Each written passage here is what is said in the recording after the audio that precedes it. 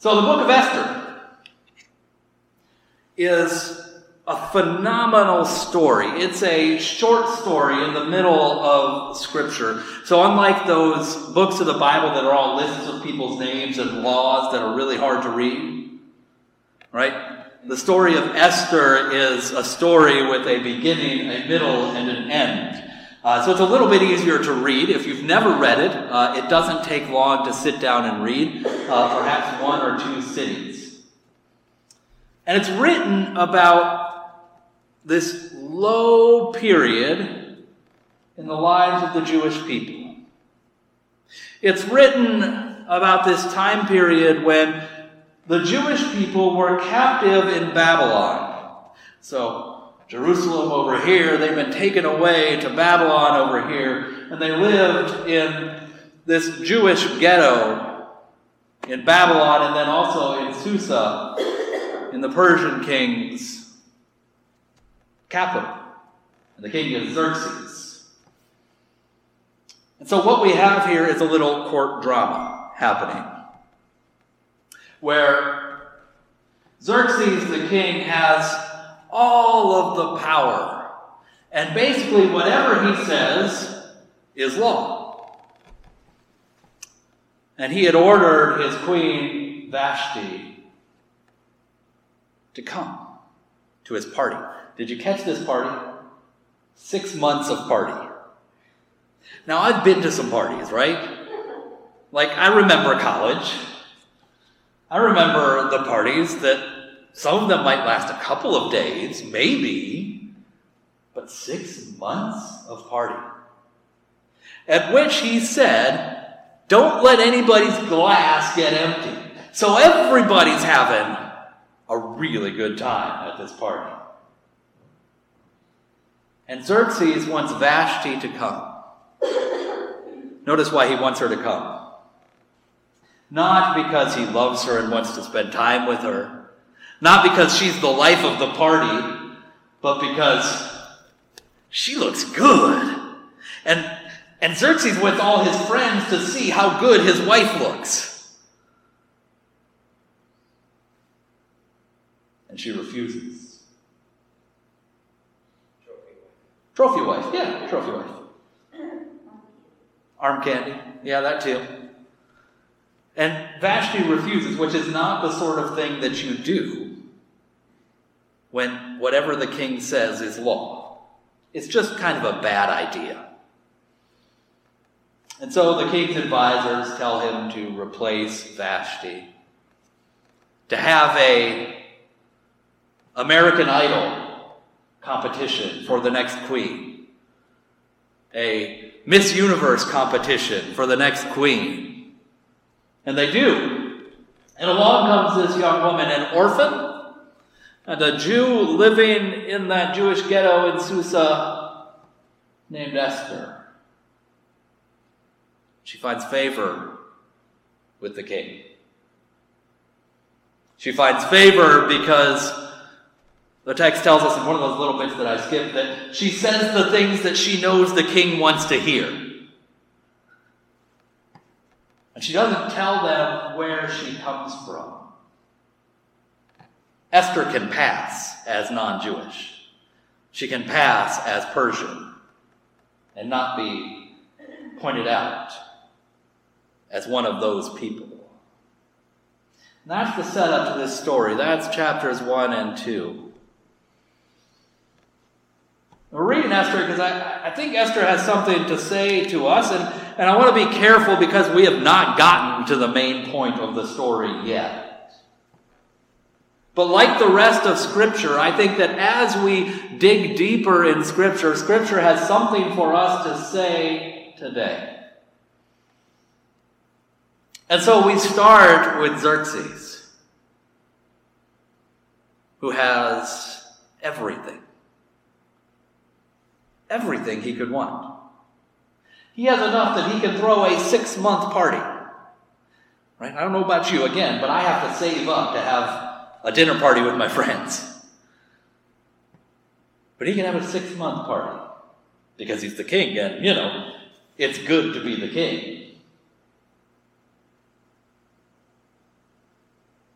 And he calls his wife Vashti,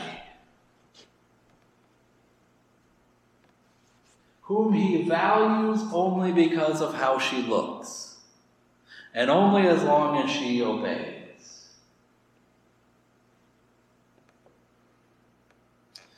Power for Xerxes leads to this desire and this need to treat other people as only objects.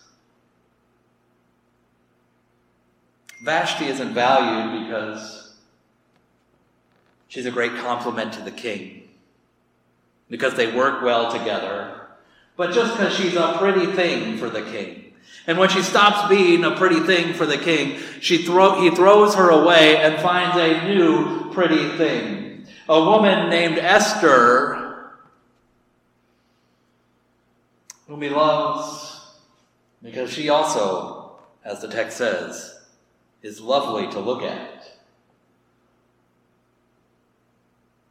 He doesn't know anything about her. Doesn't know that she's an orphan. Doesn't know that she comes from the Jews who had been taken from their land in Palestine and Canaan and brought over. Doesn't know her story. Just knows that she's nice to look at. As we begin this story of Esther, it's worth noting how much trouble begins to unravel when people around us become nothing more than things. Something that happens with some regularity in our world.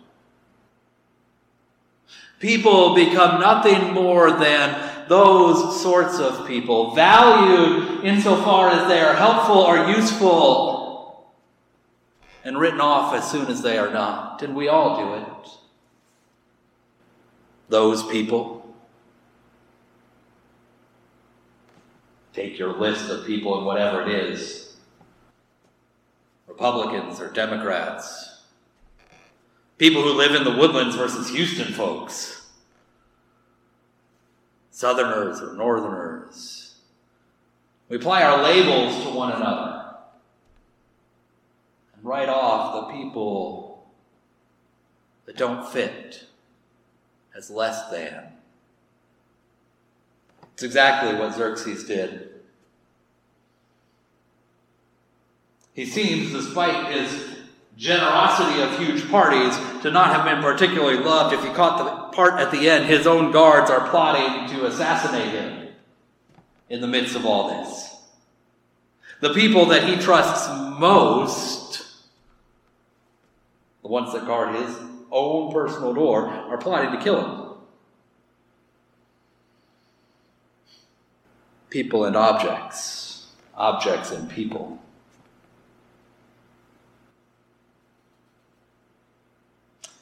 I want to remember an event because it's one of the newest commemorations on our calendar as a church. And it's the Emmanuel 9. If you remember the story, it was on June 15th, 2015 at Emmanuel African Methodist Episcopal Church in Charleston, South Carolina, when a young man walked in and opened fire in the midst of their Bible study after being welcomed. You remember that story?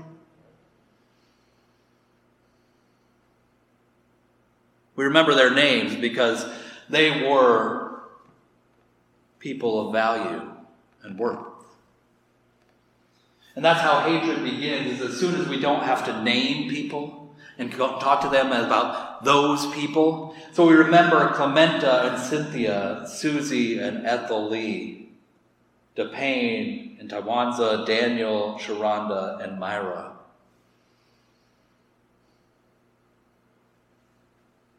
I wonder what it would look like in our world today, in the midst of the situation that we are in, that we begin to use names of individuals rather than talking about those people. There's a reason that As you look at the protests around our country that are happening right now, one of the refrains again and again is say their names. Breonna Taylor, George Floyd, say their names because they were people with children and parents who were loved, and too often we can forget that. Say their names, but not just their names. We also have to remember people like Dylan Roof, who was that shooter in Charleston. Trivia fact for the day, Dylan Roof, 21 years old. 6 years prior to that had been confirmed in the Lutheran church down the road in Charleston, South Carolina. I wonder what he heard on Sunday mornings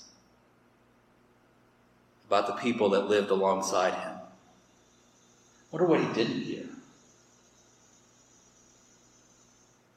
I wonder what would have happened if in his church where he attended on Sunday mornings, he was challenged to step beyond the things that divide us and to treat those other people not as objects, but as children of God.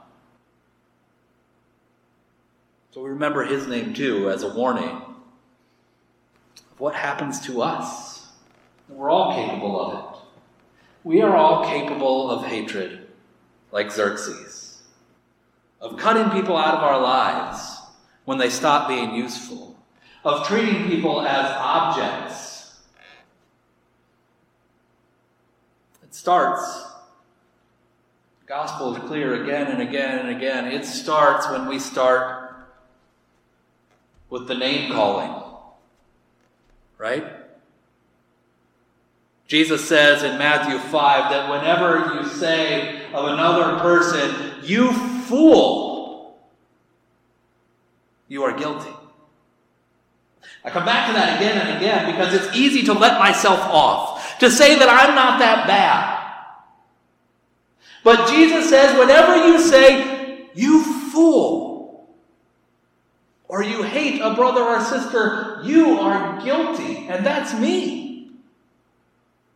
I have a long list of fools that I don't want to tolerate.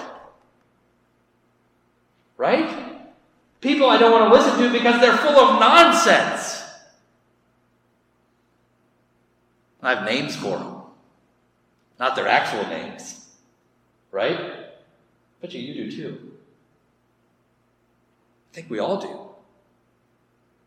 You fool. Beginning with that, we begin to see them as less than God's beloved children.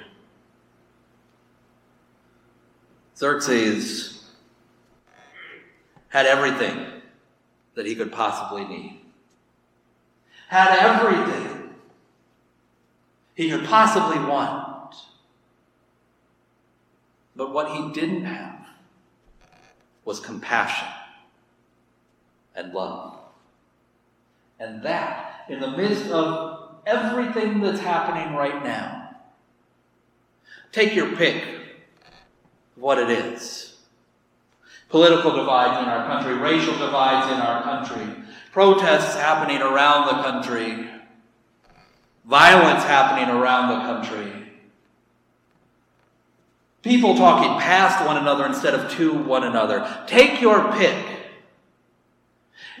And what the church has to add is exactly what Xerxes lacked. Compassion. Feeling for and with those around us. Compassion. We're going to keep reading through Esther. We've read the first 2 chapters, and there are a total of 8. And so we'll continue. I'm going to tell you it gets even juicier as we move through this story. It really is a well-written little short story. And so if you've never read it, I invite you to spend some time reading it. To look at who are the villains and who are the good guys in this story. Use some titles. To look at what surprises you in this story. To look at what God calls the people to in this story. It's fascinating. One more little bit of trivia. The book of Esther, despite being in the middle of our canon of Scripture never talks about God explicitly. God is working in this book behind the scenes through the people in this book. And so your other question is, how is God acting in this book? What is God calling the people to?